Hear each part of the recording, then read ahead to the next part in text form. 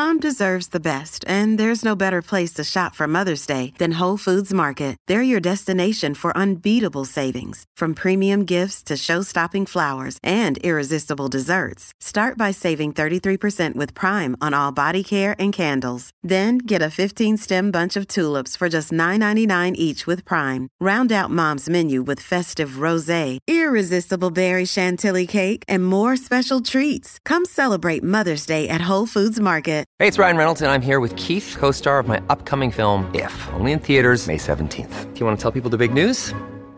All right, I'll do it. Sign up now and you'll get unlimited for $15 a month and 6 months of Paramount Plus Essential Plan on us. MintMobile.com/switch. Upfront payment of $45 equivalent to $15 per month. Unlimited over 40 gigabytes per month. Face lower speeds. Videos at 480p. Active Mint customers by 531.24 get 6 months of Paramount Plus Essential Plan. Auto renews after 6 months. Offer ends May 31st, 2024. Separate Paramount Plus registration required. Terms and conditions apply if rated PG.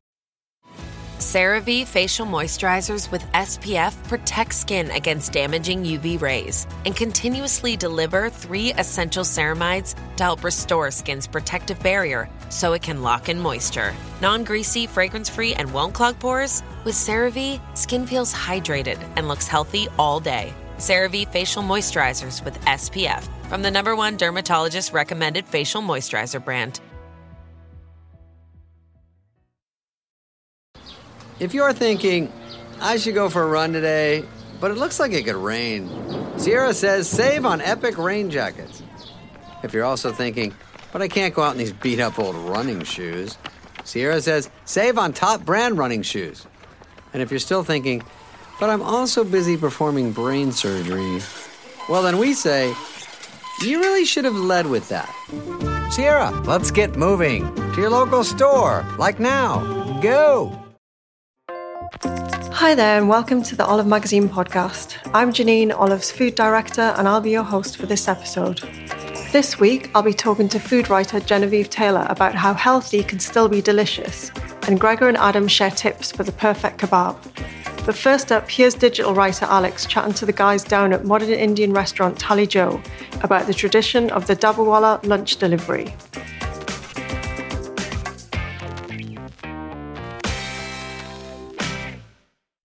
Hello, I'm Alex and I'm here at Thali Jo, which is a buzzy restaurant on Shaftesbury Avenue in central London, and it specialises in Indian half plates and cocktails.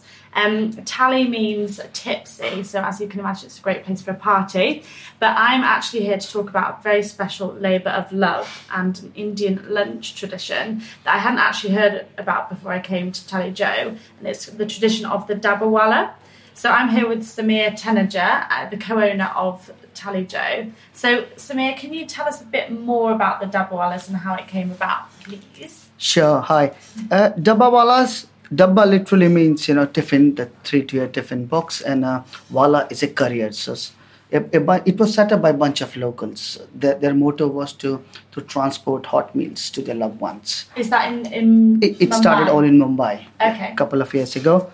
And the whole idea of doing this was so that, people can enjoy their home-cooked meals at the right time, hot meals. So before this concept came in, it was exactly the same, but they were carrying by themselves to the office in the morning. Okay. And at the time of lunch, the food got cold. Yes. So just to eliminate that process, it was all.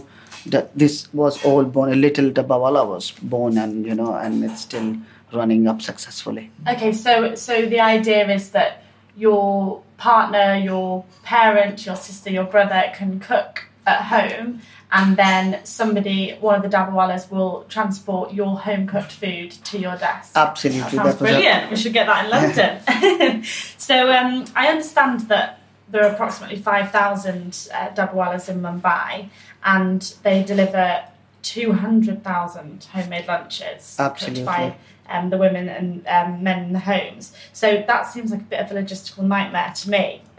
How do they make sure they deliver the correct lunch? It's like every problem, there is a solution. So they had their color codings. They had all the essential tools to make sure it is delivered the right dabbas to the right person. Yes, they had, they go through the transport through rain, shine. Mumbai is a very chaotic city that they have to cover lots of traffic, and to make sure it's delivered. Not only deliver, they also have to collect the dabba and return back to their houses. So the next day it could repeat the same process. Okay, so it's kind of like a postal system, isn't it? Absolutely. As well? So you get your different colour codes and your different patterns going to different places. And I understand they wear white outfits and hats. Is that as like an alarm bell to say, like, move, we're coming through? They must have started with a code, a dress, and which became very, very respectable. People respect them because it's like an ambulance. Just leave them away. They have to reach at a certain, so that respect they got, and I think it's running successful. Yeah, definitely. And also, because there's 5,000 dabbawallas and 200,000 lunches, so do they carry multiple lunches? Yeah, one bike carries 60 to 70 dabbas, and not only one man That's amazing. in a bike. Also, when it depends on the distance they travel, the transport includes the bus, car, boats. There are different modes of transport to make sure it goes to the right. It all depends on the distance. Amazing. So, because I've been to some countries like Sri Lanka, and they have like mopeds and tuk-tuks piled high. Yes, absolutely. Mopeds. Lots of modes of transport are involved to make sure the dabbas are reached to the right person. And what are they transported in? They have a thing called the tiffin, don't they? Yes, dabba actually means a tiffin carrier. It's a three-layer tiffin box. Okay. Where it depends on which family meal they are carrying, and it contains maybe carb, little salad, staples. Okay, so it's to keep it separate. And a protein. They all are kept separate. So it's like a metal lunchbox. It's a metal lunchbox. Sounds very, very efficient. So the point of the dabbawalla is that the workers can eat home cooked food at their desk. So what type of food are we talking? It depends of the family. They go and carry the food. But again, the most important is the idea was to give their family food. You can eat your family food. It's very much regional. Regional food, yeah. Yes. Because India is such a large place that there's so many cultures and different regions. So where are you from? I'm from Delhi. Okay, and what's the regional cooking from Delhi like? It's in North India, Delhi, very Punjabi influenced cooking. Most of Punjabi lives there, and it's hot, spicy. Like we do at Tallijo, we do butter chicken from Delhi. I just had that for lunch. It was amazing. Thank you very much. Also, when we talk about regional, and which we recently launched in our regional dabba menu, so we have Delhi in it, we have Jaipur. It covers lots of other regions. Yeah, so because there's also, so you have Delhi's butter paneer, and then you have Mangalore's coconut rice with crispy okra raita, and Jaipur's roti with sweet lime pickle, which sounded amazing. And what you do at Tallijo, which I thought was brilliant, is you have the tiffin, so you have the 3 tiers, like they do in India when the dabbawallas deliver. What's your favourite dish on the menu? From the dabba, I love butter chicken, but we also have nalli nihari, which is in our a la carte menu. It's a roasted bone marrow, cooked in a nihari fashion. It's my favorite. We have deviled Scotch eggs, which is my another favorite. I'm very biased to the menu. I think I love it all. So if you don't have an Indian mum at home to cook for you, then I highly recommend you come to Tallijo and have their dabba menu. Or we've also got some great recipes by Monica Gorwarden in our Olive April issue. And she's updated some classic Indian dishes to create these stunning recipes, such as spiced sweet potato cakes, fish tikka skewers, and creamy chicken curry. And Monica's actually got a menu for Mother's Day at Tallijo as well, so you can come and try it here. So I might go and have a go at creating my own tiffin for tomorrow. But thank you very much for having us. Thank you very much. Now, do you know what amaranth is? And can you tell your Khorasan from your koji? If not, listen up as food writer Genevieve Taylor talks us through her investigation into the hottest healthy ingredients and what you can cook with them. So I'm here with Genevieve Taylor, who is food writer, food stylist and Olive regular. And today we're talking about the March issue. We have this fantastic new feature and it's all about healthy food trends. And the way this came about is I asked Genevieve to maybe just go away and investigate some of the new healthy ingredients that were coming out and that people were getting excited about and had all sorts of claims about, how good they were for you. And she set off on a 2 or 3 month long investigation. And this is what she came up with. So welcome, Genevieve. Hi, nice to be here. Tell us how you got started. How did you choose which ingredients to use or to I just sort of investigated all the things that seemed kind of current and trendy and new, really, and went away and had to think about those, did some research, and then just picked kind of a good handful that I fancied trying, maybe that I'd never heard of or never tried before. Because I think you said you're kind of a healthy skeptic, aren't you, about whether some things are really, they might be a little bit good for you, but do they actually taste good? I would describe myself as a sort of skeptical, healthy eater. I mean, I love food, and that's my main motivation is sort of greed, really, for eating. So I approach this. I think we can all get on board with that. I approach this piece with a kind of a sceptical head on, but also the main importance for me with food is that it tastes good. Otherwise, why would you bother? So that was my starting point, really. But it's probably true to say you were quite pleasantly surprised by what you found out in the end. I really was, and it was great. And one of the biggest bonuses was actually, I think, when you're a cook and a food writer, you can get sort of stuck in your little rut just as much as everybody cooking can. I think we all like cooking with I know I pick the same ingredients when I'm shopping. Time and time again because it's easy. So it was really refreshing and kind of energising to be shaken out of that.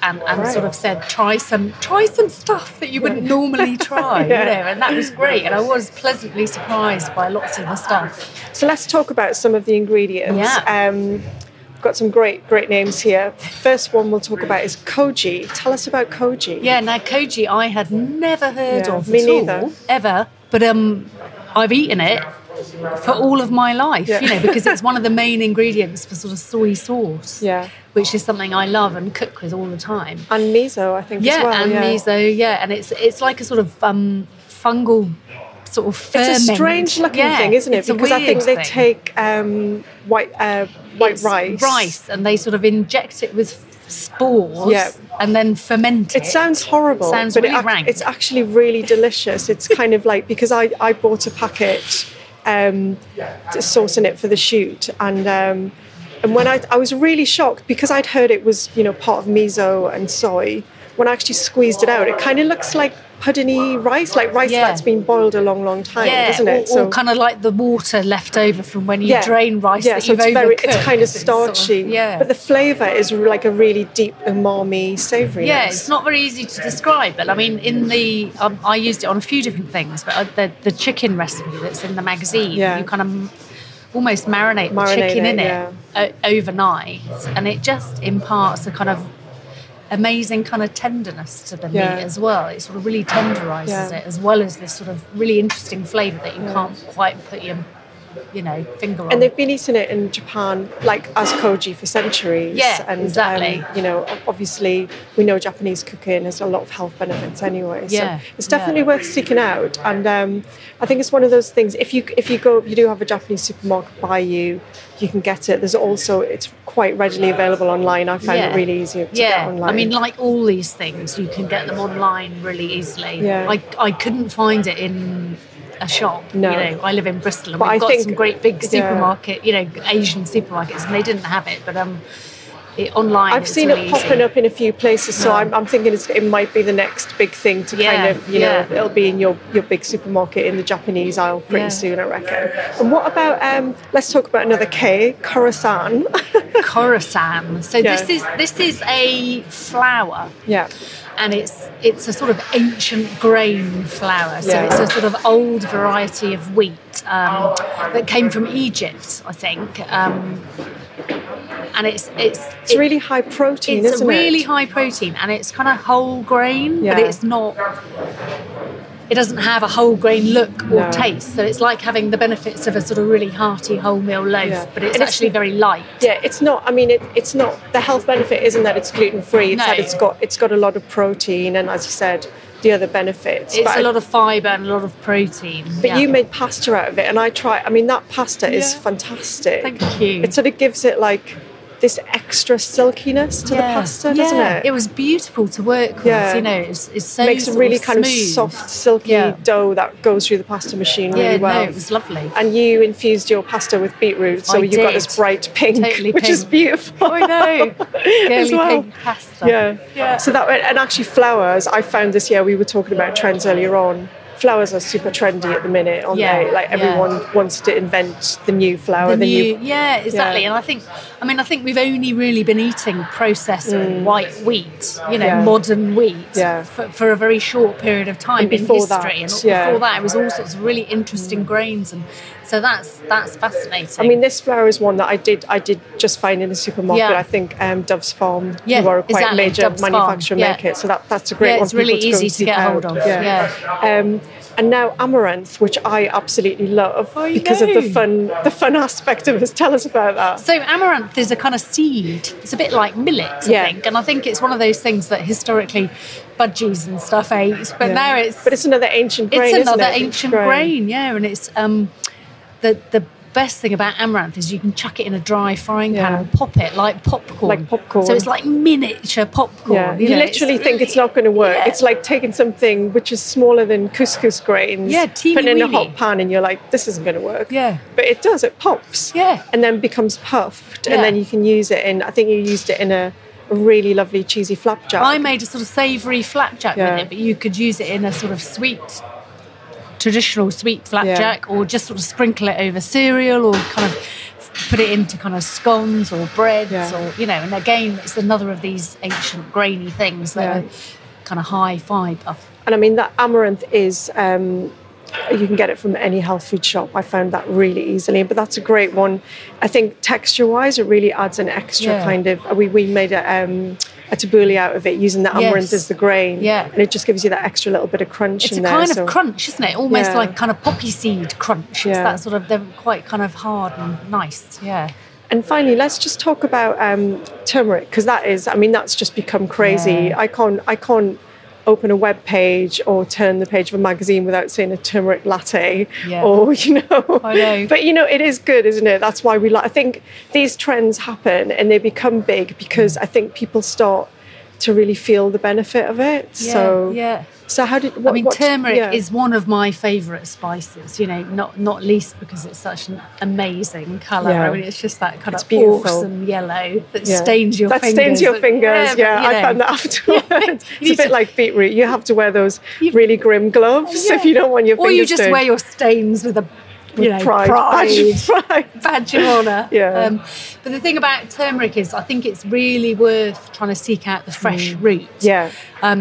The best way I can describe it is if you think about the difference between dried powdered ginger that you might bake a cake with and fresh ginger that you might grate for a stir fry. It's that difference in flavour really from the sort of slightly musty, dusty, dried stuff, which is fabulous, and the fresh stuff, which is really zingy and almost citrusy, and it's a really beautiful thing, and you can do all sorts. I mean, you did something quite unusual with it. Yeah, I did. I used it in a pudding.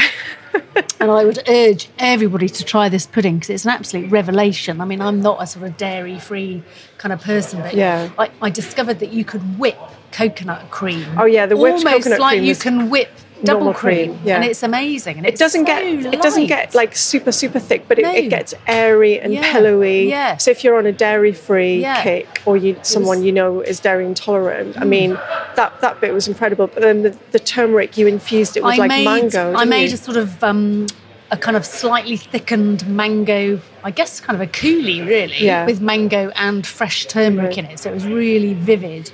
It really bumped up the colours, didn't it? Really sort of tropical. And then folded it very gently into this whipped coconut cream.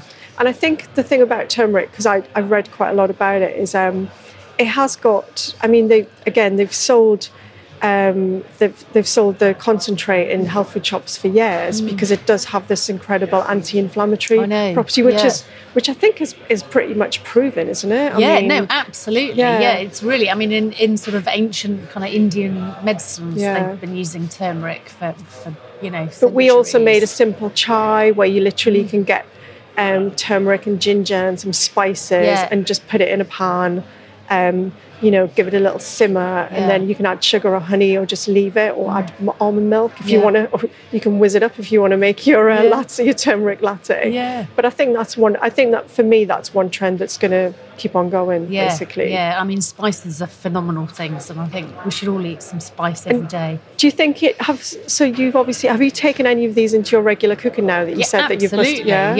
No, definitely. And do you think it's kind of opened your eyes to I think it has, and I think my sort of approach to healthy eating is to try and eat as much variety and textures and flavours and colours, and that that's the healthy way to eat. Really, is not to limit and restrict yourself, but just to kind of grab as much variety as you can, and then run around a bit. And then just get excited about it. Oh, well, thanks very much, Genevieve. You can actually follow Genevieve on Instagram. What's your Instagram? It's Genevieve Eats. Genevieve Eats. And Twitter. And you've got a lovely website as well. Genevieve Taylor. GenevieveTaylor.co.uk. But thanks for sharing all of those tips. And I do urge you to either buy the March issue, which has got all of these fantastic recipes, tips and ideas in, or you can also go to the Olive Magazine website where we'll be putting up Genevieve's recipes too. But thanks very much for coming in and sharing it all with us. Thank you. Thanks. Bye. Bye.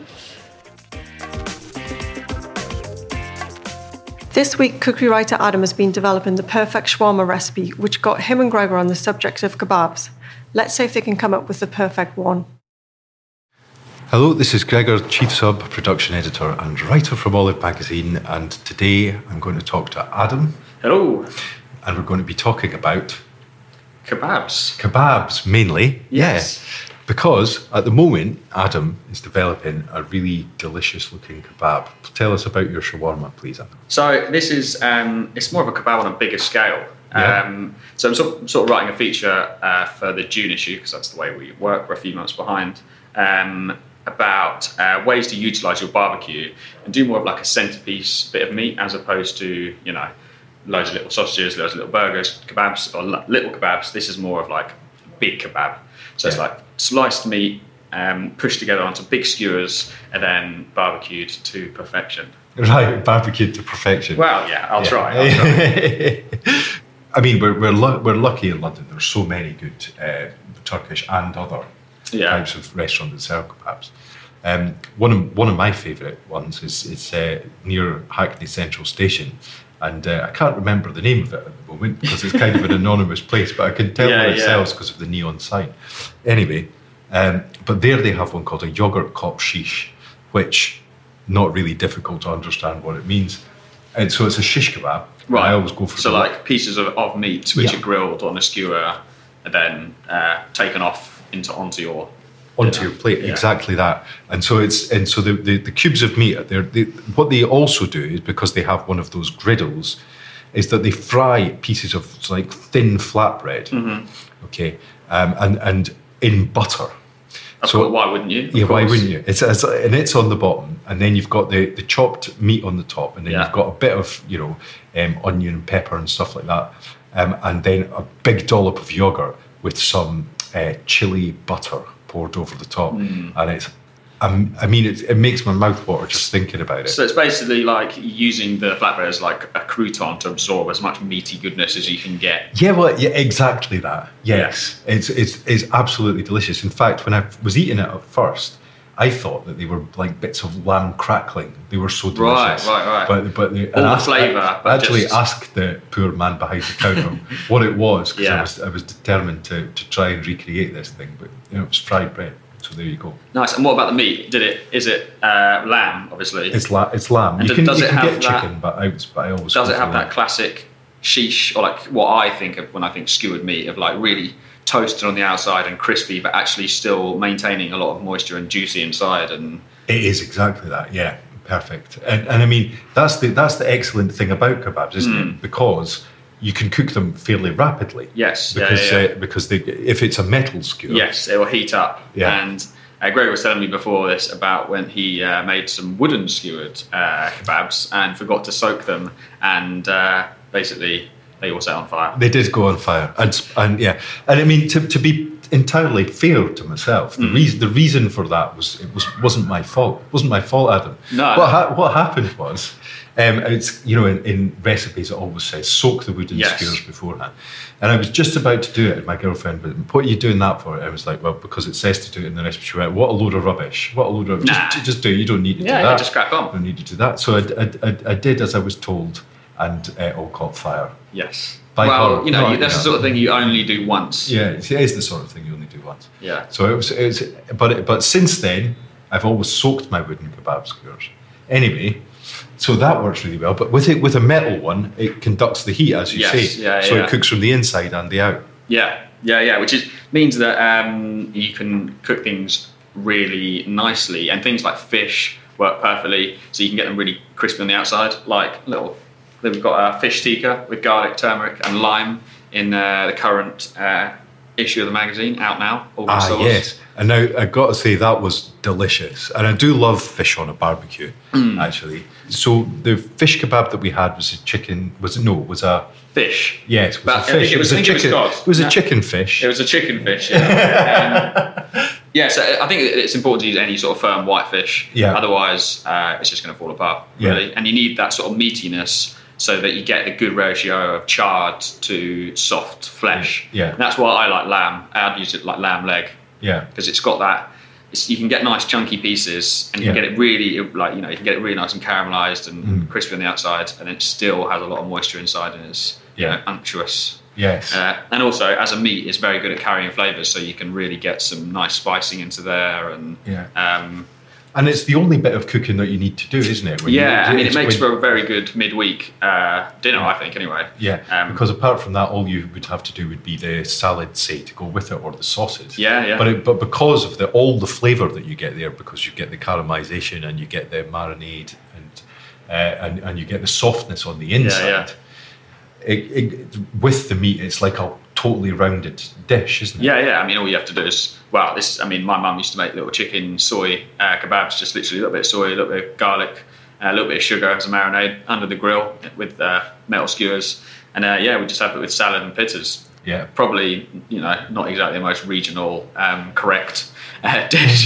Chinese skewers with pita bread, probably with the French, we just have a vinaigrette on the salad. But, who cares? It was delicious. But hummus, we used to have hummus as well. It must be around about the most original sort of fast food. I bet it was the first. Absolutely, I bet it was the first street food that you could get. Well, I think a while ago I was talking to you about whether barbecue meant from your beard to your bum or something. So that's one interpretation. I think it was beard to tail, isn't it? Beard to tail. So it's basically like a skewer all the way up through an animal from its mouth to its exit. Yes, yeah.